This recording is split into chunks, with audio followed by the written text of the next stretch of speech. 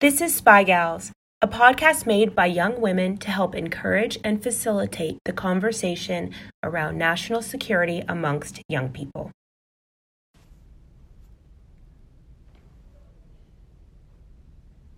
Hello, everybody, and welcome to the Spy Gals podcast. Today, we're going to be getting to the root of one of the most important aspects of U.S. foreign affairs, Israel.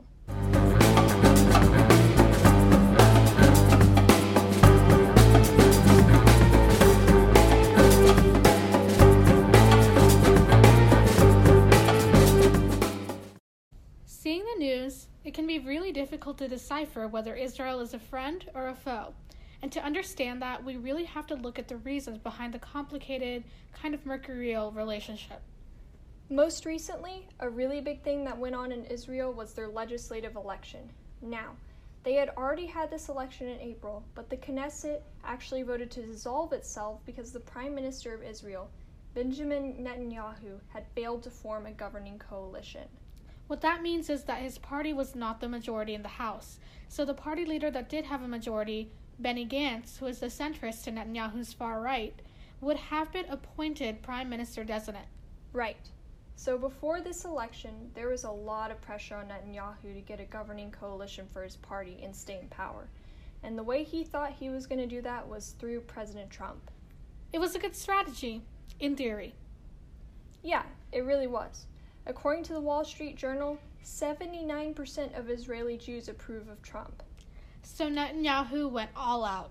He had billboards everywhere, this huge picture of him shaking Trump's hand. His big pitch was that Trump loves me, America loves me, you should love me.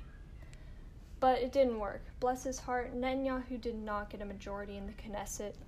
And that begs the question, is allyship with the U.S. no longer a top priority for the Israeli people? And if so, is that the case with their government? Exactly. And before this election, we were seeing cracks in the surface of the U.S.-Israeli diplomatic relationship. It made headlines in September when Israeli spy devices were found near the White House, fake cell towers that tricked White House phones into recording their calls. And by all appearances, they were our allies at this point, right? Yeah, they were. They better have been. We give them about $3 billion a year according to Vox in monetary aid, and half of our vetoes in the United Nations Security Council have been to defend Israel. We're really devoted to each other, with the U.S. taking this paternal kind of role. And so them wanting to listen in on White House phone calls and getting caught, it just seems a lot like a jealous boyfriend going through your phone. Yeah, pretty much. Like you're together, but he still makes you jump through hoops for him. He still doesn't trust you. That's interesting.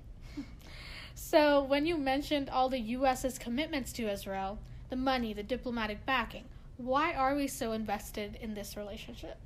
That's a great question, Nirvana.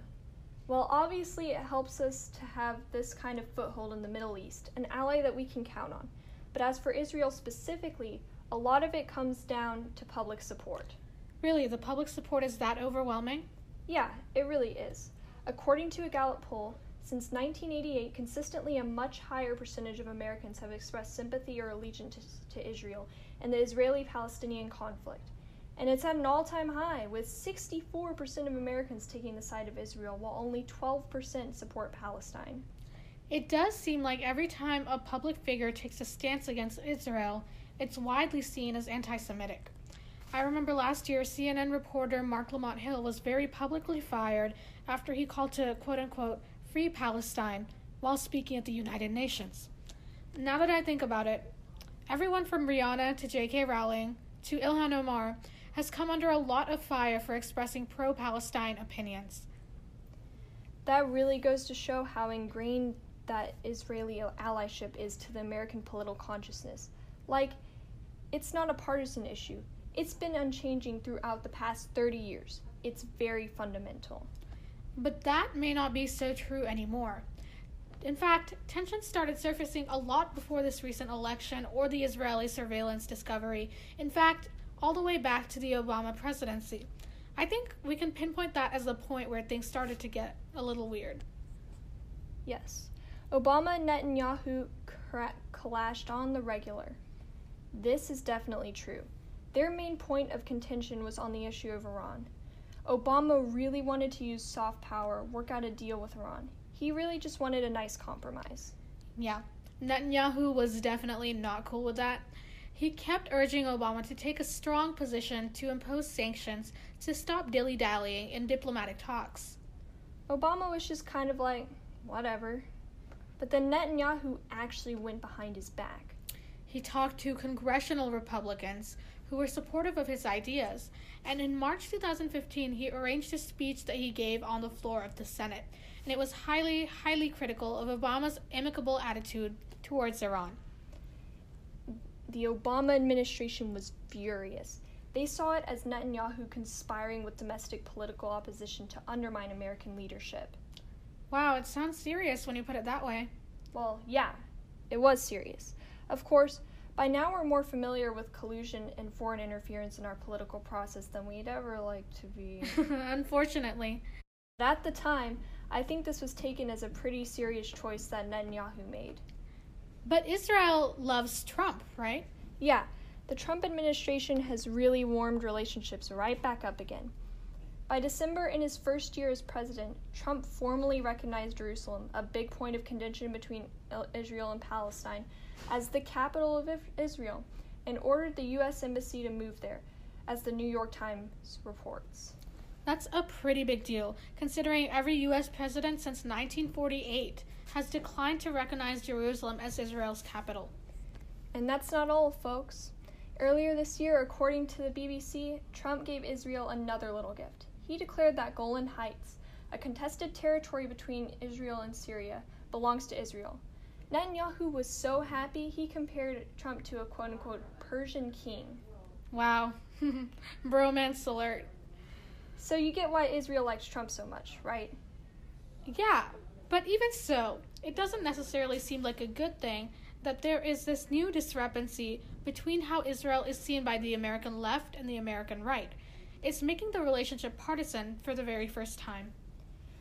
Recently, an Israeli policymaker, Itzik Shmuli, even said that the clear effort of President Trump and Prime Minister Netanyahu to turn Israel literally into a local branch of the Republican Party, and at a clear cost of an ever-growing detachment between Israel and the Democrats.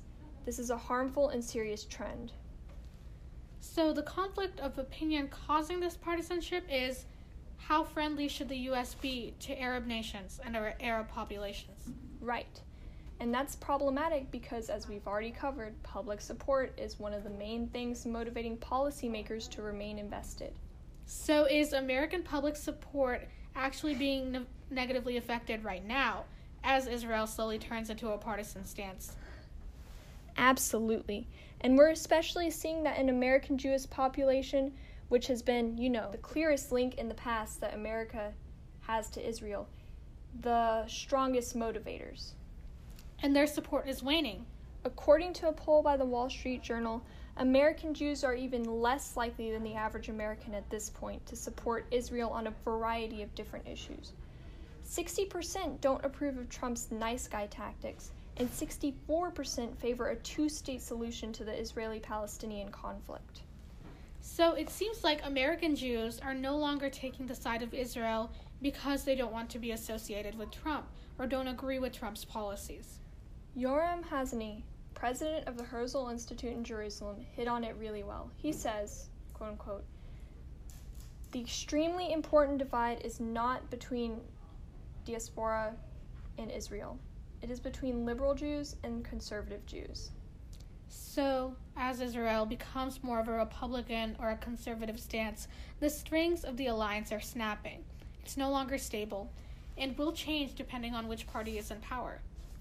Which means that Israel is no longer a touchstone in the Middle East. Right. And that's a huge deal, because historically Israel has been an ally in the region that we have been able to count on and influence the situation through for a very long time. In his first televised interview broadcasted in the U.S. years before 9/11, Osama bin Laden delineated the U.S.'s support for Israel as one of his main grievances. It really turns into kind of a crude Jewish versus Arab, Jewish versus Muslim thing. So, if this really foundational U.S.-Israel relationship starts to weaken, the entire landscape of how the U.S. interacts with the Middle East is going to change. Right. It's not going to look like that non-Muslim dichotomy anymore. But at the same time, the U.S. is going to be losing a significant amount of influence and power in the region. And conflict in the region isn't slowing down anytime soon. We had the Aramco attack that happened recently, Iran attacking Saudi Arabia, and the conflict between the Turkish forces and the Kurdish forces in Syria. Exactly. The whole world is kind of waiting with bated breath. So however involved the U.S. is in this upcoming conflict, it would really help us to have Israel on our side. Thanks everyone for listening to our episode today.